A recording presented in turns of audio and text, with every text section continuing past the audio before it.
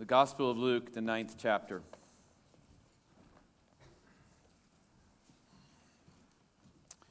This morning, we come face to face with life's most crucial question. There's many times that we can use hyperbole and we can say that this is the most important thing, this is the greatest thing, this is the highest, whatever. But I would submit to you this morning, it's not hyperbole to say to you that this is the most crucial question in all of life. The question that we find in this text. This question affects every person in this room. It affects every person who's listening online, who's in the other room. This question absolutely affects every single one of us this morning. The answer to this question determines where a person will spend their eternity. Would you agree with me? That's a pretty important question. Many books and blogs and articles and podcasts and ideologies and religious systems have attempted to answer this question. The Scripture clearly answers this question for us. And the question and how you answer it will determine how you live your life. And so I would submit to you this morning that we all need to really pay attention to the question of who is Jesus? Who is Jesus? And you say, that seems like a pretty just innocent question. But if you don't get the answer to this question right, you will have missed all of life. Luke has been building to this point. As we have been preaching through the Gospel of Luke, Luke has been building to this point. Earlier in chapter 9, King Herod asked what seems to be a very innocuous question when he says in chapter 9 and verse 9, he says, "Who is this about whom I hear such things?" And Luke had been building all through this chapter now to get to this point. In fact, in Luke's account of Jesus' life, he skips at least 7 major life events that the other gospel writers record for us between the ending of verse 17 and the beginning of chapter 18. Luke skips 7 events in his recounting of Christ's life because to him this all makes perfect sense now as he thinks this through. And so, this morning, it's been my prayer all week that you and I would be honed in as Luke is to this, that we would have our attention riveted to this morning, because it will be the most important question you have ever been asked. Maybe you've never been asked this question. Maybe this is the first time you're ever going to consider this question, but this is the most important question you will ever answer in your life. With that in mind, let's read Luke chapter 9, beginning in verse 18. Now it happened that as he was praying alone, the disciples were with him, and he asked them, "Who do the crowds say that I am?" And they answered, "John the Baptist, but others say Elijah, and others that one of the prophets of old has arisen." And he said to them, "But who do you say that I am?" And Peter answered, "The Christ of God." And he strictly charged and commanded them to tell this to no one, saying, "The Son of Man must suffer many things and be rejected by the elders and chief priests and scribes and be killed, and on the third day be raised." And he said to all, "If anyone would come after me, let him deny himself and take up his cross daily and follow me. For whoever would save his life will lose it, but whoever loses his life for my sake will save it. For what does it profit a man if he gains the whole world and loses or forfeits himself? For whoever is ashamed of me and of my words, of him will the Son of Man be ashamed when he comes in his glory and the glory of the Father and of the holy angels. But I tell you truly, there are some standing here who will not taste death until they see the kingdom of God." Would you pray with me this morning? Spirit, I am very aware that this morning, no matter what I say and how I say it, it's up to you and the power of the Word of God to bring these things to bear in our hearts. And so this morning, I ask, Spirit, that you would rivet our weak attention to this text, that we would be disciplined this morning, that we would be good listeners to the Word. I pray that each one of us, whether or not we've already answered this question in our hearts or not, but that each one of us would consider the question again of who is Jesus and what that means to me right now. Before we leave here, Father, I pray that you would cause us to rise to our Savior's call of discipleship by your grace. Not through our self-effort, but that we truly would be those who would deny ourselves, take up our cross, and follow you. And we ask this in the name of Christ our Savior. Amen. As we begin this morning, it's the question of identity. It's the question of identity. While Jesus is praying, you notice that in verse 18, Jesus is praying, which again just offers to us an insight as to the power where Jesus got the power for his ministry. It didn't come in the fact that he had this great ability to be an orator or that he had all of these other great qualities. His ability, his power for ministry came from the fact that Jesus prayed and that Jesus was fueled by prayer. And how much more do you and I need to be praying? It was a priority of his. But while he's praying, he breaks from that prayer, and you get the sense that he brings his disciples around him, and he asks them two questions. He asked them two questions. You know, you can learn a lot from just a question.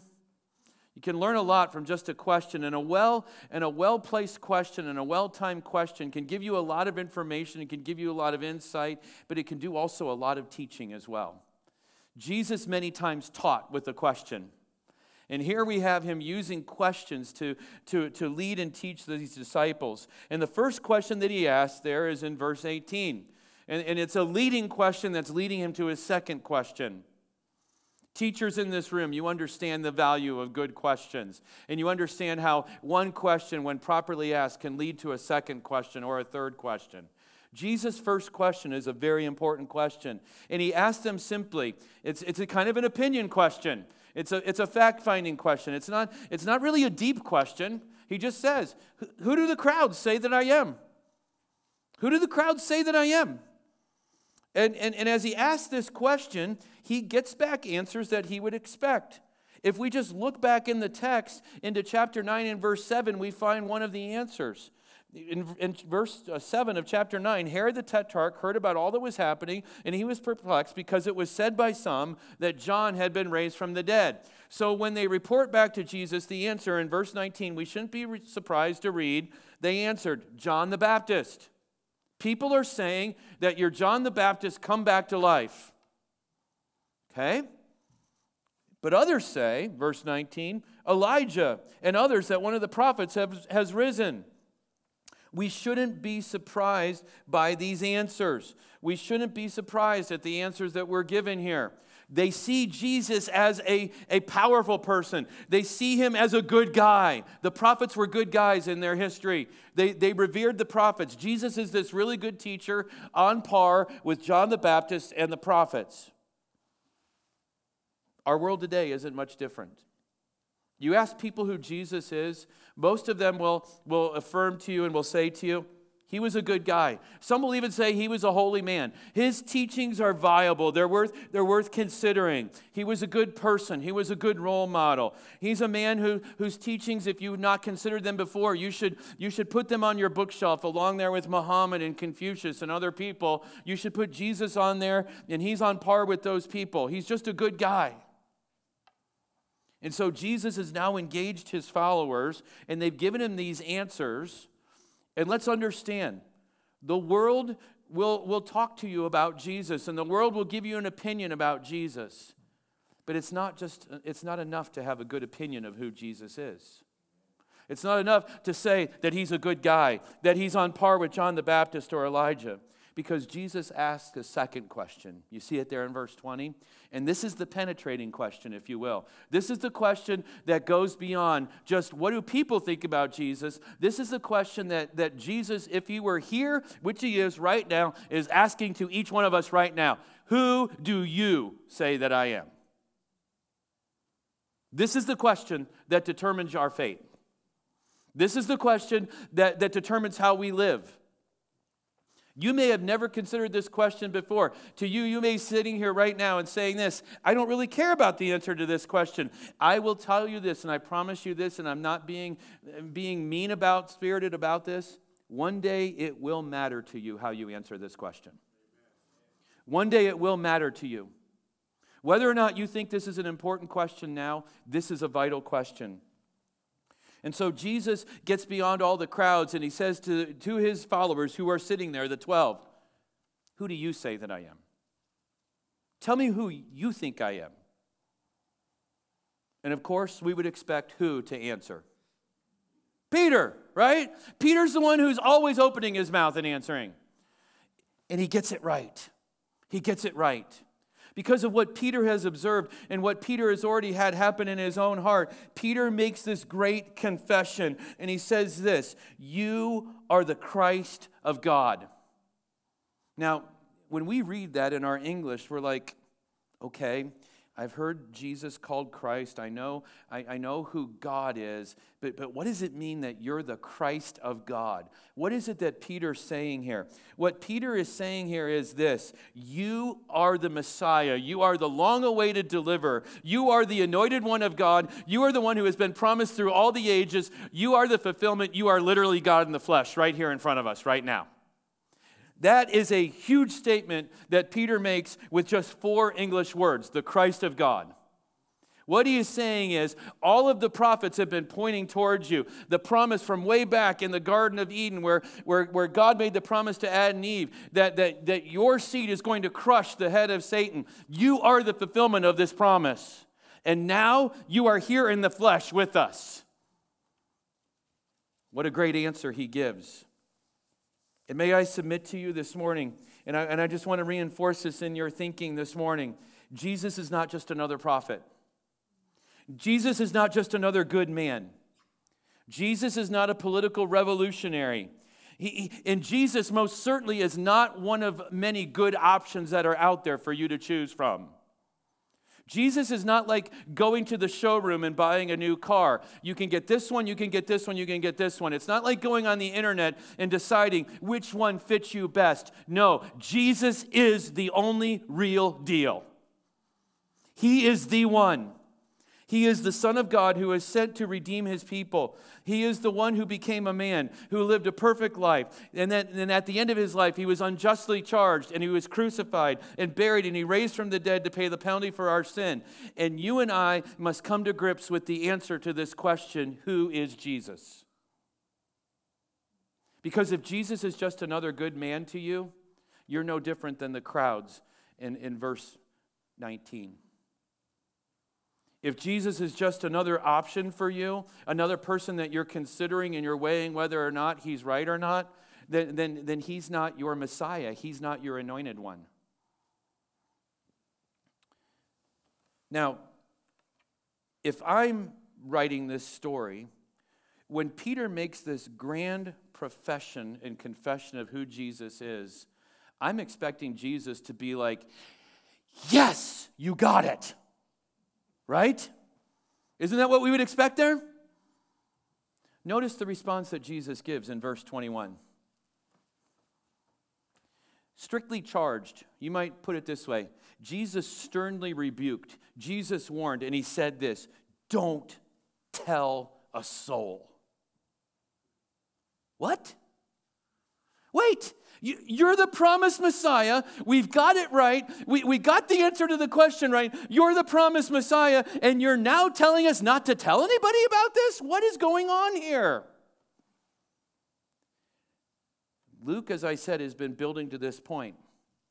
And all along in the book of Luke, if you've been following along and if you've been coming and attending and you've been hearing us as we've taken this book and we've unpacked it, we've seen Jesus doing these remarkable healings. We've seen Jesus doing remarkable preaching. We've seen Jesus, everywhere he goes, is doing remarkable things, drawing huge crowds, and he's at the height of his popularity right now. This is it. He's at the height of his popularity because he's doing amazing things. And it's from this point on that what Jesus now says in verse 22 comes true. Which leads me to my second point, the mission of Jesus. Why is it so important that Jesus is the anointed one and the Son of God? Well, he tells us in his own words here now in verse 22. Jesus uses a title for himself that he only uses for himself. No one else calls him this. He's prophesied about this in Daniel chapter 7 where he's referred to, but he calls himself the Son of Man. It's a name that's used about 81 times in the Gospels, and it's specifically a designation for the Messiah, for the anointed one, but it refers to a certain part of his ministry and the fact that it's used in connection with the fact that he's going to suffer, that he's going to die, that he's going to have to endure hardship. Son of Man implies that in the title that he's given here. And so what we see here is Jesus sharing with us his mission. Don't look at verse 22 and see verse 22 as Jesus just giving some kind of tragic prediction about what his future is going to be. Jesus is not hanging his head here and saying this, I'm going to have to die, I'm going to have to be beaten, I'm going to have to be unjustly charged. Jesus is not sighing and saying this. Don't feel sorry for Jesus here. Don't feel sorry for Jesus or you're missing the message. What Jesus here is doing is he is proclaiming to his disciples, this is what is going to happen. There is one key word in that verse. There is one key word in that verse, and it is the word must. Do you see it there? The Son of Man must suffer. The Son of Man must suffer. That word must is a very small word, but it packs a big punch. This is God's plan from the beginning. This is God's plan from eternity past, that his Son would come and that he would suffer. Jesus must do these things. Peter refers to it in Acts chapter 2. You don't need to turn there, I will. On the day of Pentecost, Jesus said this, or Peter said this about Jesus when he's preaching to all the religious leaders who killed Jesus. This is what he says. This Jesus delivered up according to the definite plan and foreknowledge of God. This is God's plan. And now Jesus is revealing it to his disciples. This is a big moment. This is a moment that's going to bring a lot of clarity to them. But before you begin to make too big of a moment out of this, understand this. There's still going to be a little foggy on this. Because after Jesus dies, what did they do? They all scatter, right? They don't keep in mind that this is the plan that Jesus has been here to carry out all along. But let's understand what he's saying here. It has been God's plan from eternity past that I must do what? Well, I must suffer many things, verse 22, that I must be rejected by the religious leaders and killed. And then finally, on the third day, rise again from the dead. You can look at many other religious traditions and other teachings that are out there. Nowhere have I found that any religious leader, Muhammad's never done this. Muhammad never predicted that he was going to die and raise again and then actually do it. Buddha never said he was going to die for his people. No other religious system has somebody dying for his people and then backing it up and coming back to life. And here we have Jesus predicting and saying to his followers, this is what's going to happen because it must happen. And it happened exactly as he said. He did suffer many things. He was rejected by the religious leaders. He was killed, and on the third day he did rise again from the dead. He shares with them his mission. And let's understand this. To truly believe in verse 20 that Christ is the Son of God is to accept verse 22 that it had to happen for you. Let me say that again. For Christ to truly be your Messiah, then you need him to do exactly what he's going to do in verse 22. The two go hand in hand. You can't just confess that Jesus is the Messiah and then not have that appropriated to you. That does you no good. It does you no good. But it goes on from here. It goes on from here. When you and I confess Jesus as Christ, when we by faith receive his salvation that he purchases by dying and being buried and rising again, when that happens, we also accept a reality for ourselves. We accept a reality for ourselves, and the reality is found in verses 23 through 27. You see, these have to go together. You can't have verse 20 and verse 22 without having verses 23 and verse 24. It doesn't work that way. And I fear that for many of us, we want verse 20. We want to say, Jesus is the Christ, the Son of God. And yes, Jesus died for my sins. But whoa on your call to pick up a cross and follow me. I'll believe that you died for my sins, and I'll pray a prayer, I'll walk an aisle, I'll do something to acknowledge it, but I'm not going to follow you. And let's understand here that Jesus, in his kindness, did not shy away from sharing what it means to be a follower of his. I'm going to submit to you this morning that most of us in this room would say that we're followers of Jesus. But I'm also going to submit to you that most of us in this room don't really understand what it means to follow him. And I'm also going to submit to us this morning that we're about to find out. We're about to find out what it means to be a follower of Jesus. But let me point out, Jesus didn't hide the call and the cost. He laid it right out there for his disciples. If you want to follow me, this is what it means to follow me. It's not going to be a popular message. And he doesn't say that this might happen to you, that this is a possibility that you may have to face. This is what he says. If you will follow me, this is what's going to happen. If you're looking for a Western exemption or a U.S. citizen exemption, there isn't one here. If you're saying that this is just for our brothers and sisters who are behind the Iron Curtain or who are over in the Middle East or in China right now, you're missing the point. This is the call to all followers of Jesus. And let's understand what it is. This is what it means to be a follower of Jesus. I was so excited to hear Andrew's testimony. I had the benefit of reading it earlier this week. Pastor Andy shared it with me.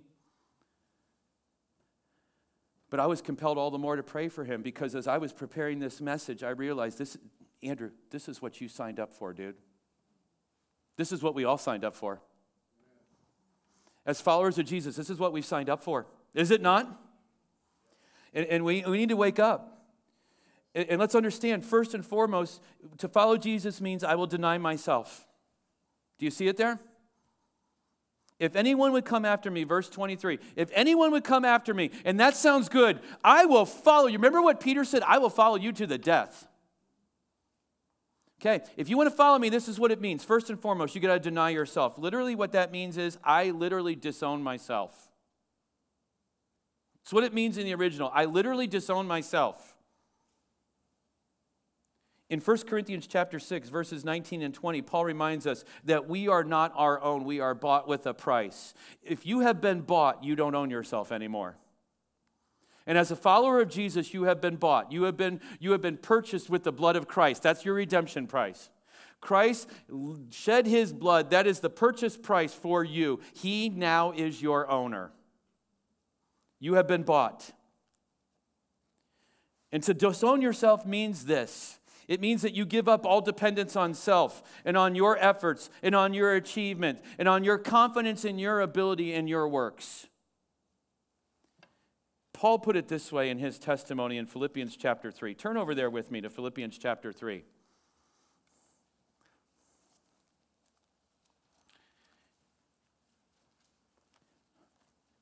I'm not picking on you, Andrew, this morning, but you're an easy target this morning.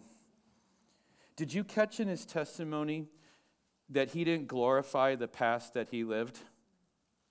Did you catch in his testimony how broken he was about the past that he lived?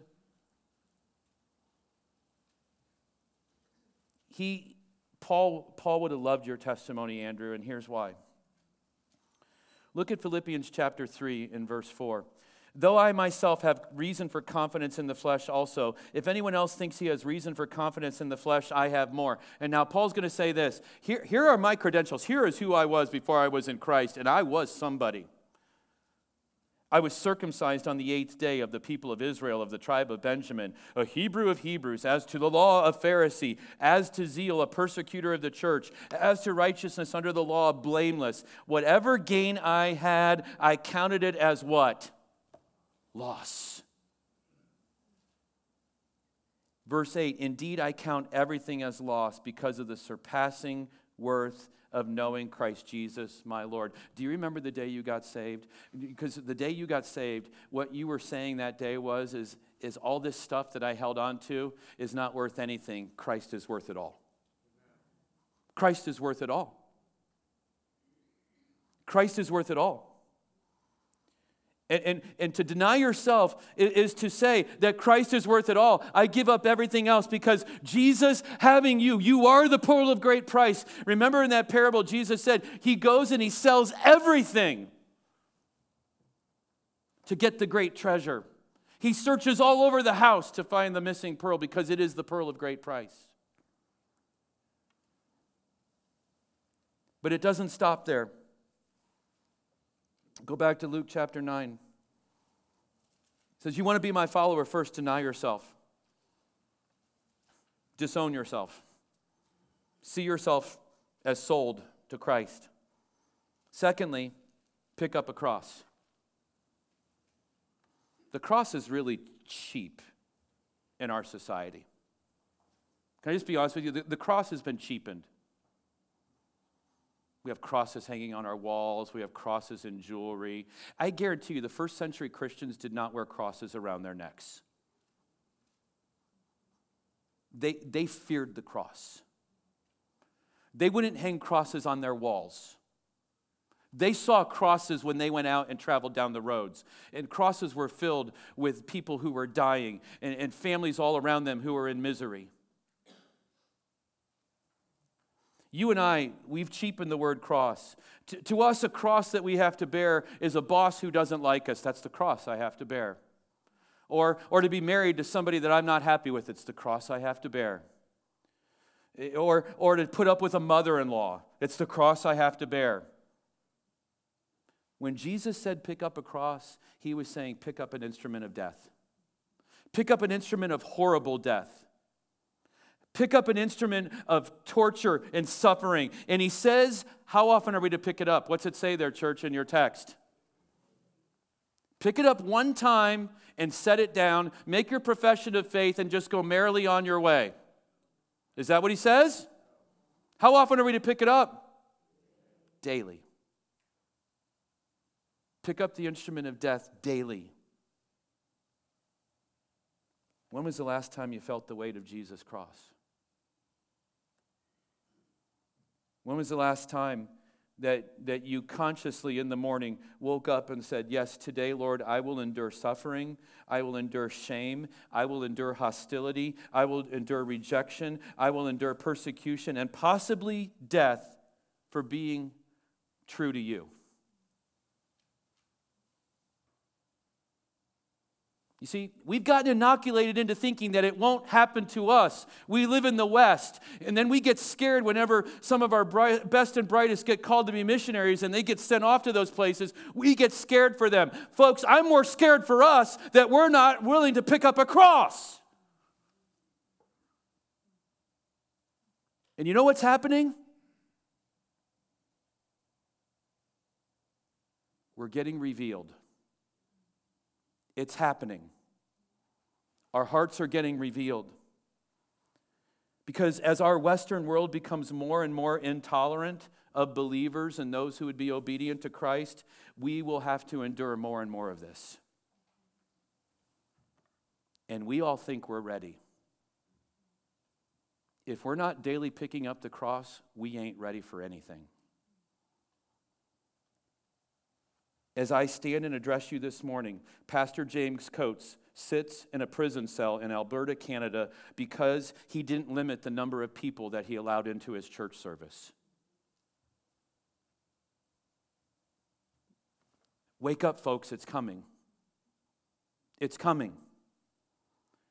Why is he doing this? Some people are on social media and speculating he's doing this just to make a show, and he's doing this for the attention. I guarantee you he's not. He's doing it because it's more important to obey and follow Christ than it is to submit to a government that's overreaching its authority.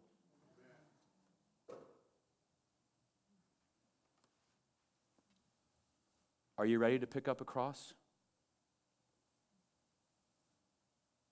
Following Jesus means that I'll disown myself, and it means that I'll pick up a cross. And then thirdly, it means that I'm going to follow through. Do you see it there? You see it there in verse 23? Deny yourself, take up a cross, and follow me. It means that the pattern of your life will be to be obedient to him.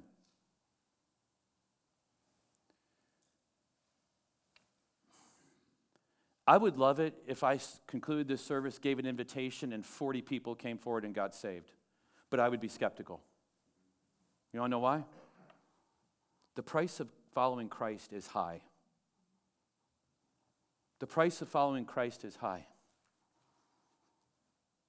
Andy, the price is going to be high at school. You're going to lose friends over this, dude. Right? That hurts, doesn't it? Guess what? You're in good company. You're in the company of the Apostle Paul. You're in the company of the disciples. You're in the company of people who are in this with you. You're in the company of James Coates, who's sitting in a prison today because following Christ was more important. Which leads me to Christ's final words. Christ gives us two principles to consider as we conclude this morning. Look at verses 24 and 25, the first principle. And here's the principle that Christ is giving. You can live your best life right now in the here and now, and it will gain you nothing in eternity. Or you can live your life by losing it right here in this life and denying yourself and picking up a cross, and you can gain it for eternity. Do you see the difference here?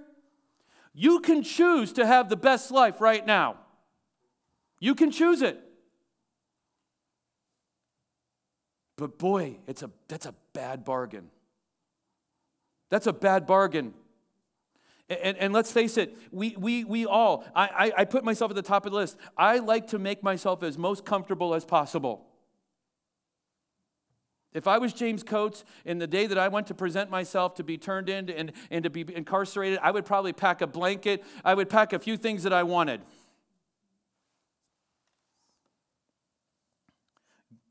Notice what he says, whoever, verse 24, would save his life will lose it. You can live your life in such a way that you are preserving yourself here and now, but in the end you're going to lose it. And he says, whoever loses his life for my sake will save it. And then he just asks the question, and this is another important question, what does it profit you if you gain the whole world and you forfeit yourself? What is it? What have you really gained? You've gained nothing. You can have a comfortable existence. You can have nice things. But in the end, when you leave this life, you leave nothing. Or you leave everything, and you take nothing with you. I was thinking this week about our dear brother, Doc Newton. 97 years. And if you don't know anything about Doc Newton, let me just share a couple things with you. He was the leading child pediatric cancer researchers for blood disorders, probably one of the leading in the nation. He found a cure for childhood leukemia. Anybody think that's pretty important? If you had a child who had leukemia, yeah, you would think that's important, right? He was a brigadier general in the Ohio National Guard. Doc was so important that in the blizzard of 77, is that right? The right year? 76, 77? During that blizzard, he was so important that literally from the armory in downtown Columbus, they plowed roads out to get to his house in Licking County and pick him up and take him back. Pretty important? Nobody plowed our roads when I was growing up then. But here's the thing. And if you really knew Doc Newton, and he would tell you about his achievements, he would. But he would tell you this too. There was nothing more important than knowing Jesus as his Savior. And he got involved in taking the cure for childhood cancer to China because he loved the people of China, and he saw it as an opportunity to share the gospel with them. You see, you can live your best life in this life, in the here and now, and in the end, you've lost it all. Can I say this to you? The cost of not following Jesus is immeasurable. You can't put a value on it. Lose your life now, gain it for eternity. Gain the whole world now, lose your soul. Did you notice there's no middle ground there? Did you notice there's no middle ground? There's no Switzerland in that? It's one or the other. It's one or the other. But there's a second thing that Jesus says, and this is chilling in verse 26. For whoever is ashamed of me and of my words, of him the Son of Man will be ashamed when he comes in glory and the glory of the Father and of his holy angels. Jesus is making a revelation here. He's making a statement here. I am going to return. I am going to return in all of my glory and the glory of my Father and of the holy angels. Would you agree that's a pretty glorious return, right? And here's what Jesus is saying. If we're ashamed of him now, he will be ashamed of us then. Does that just not send chills up your spine? Can you imagine Christ appearing in all of his glory and just looking at you with disdain?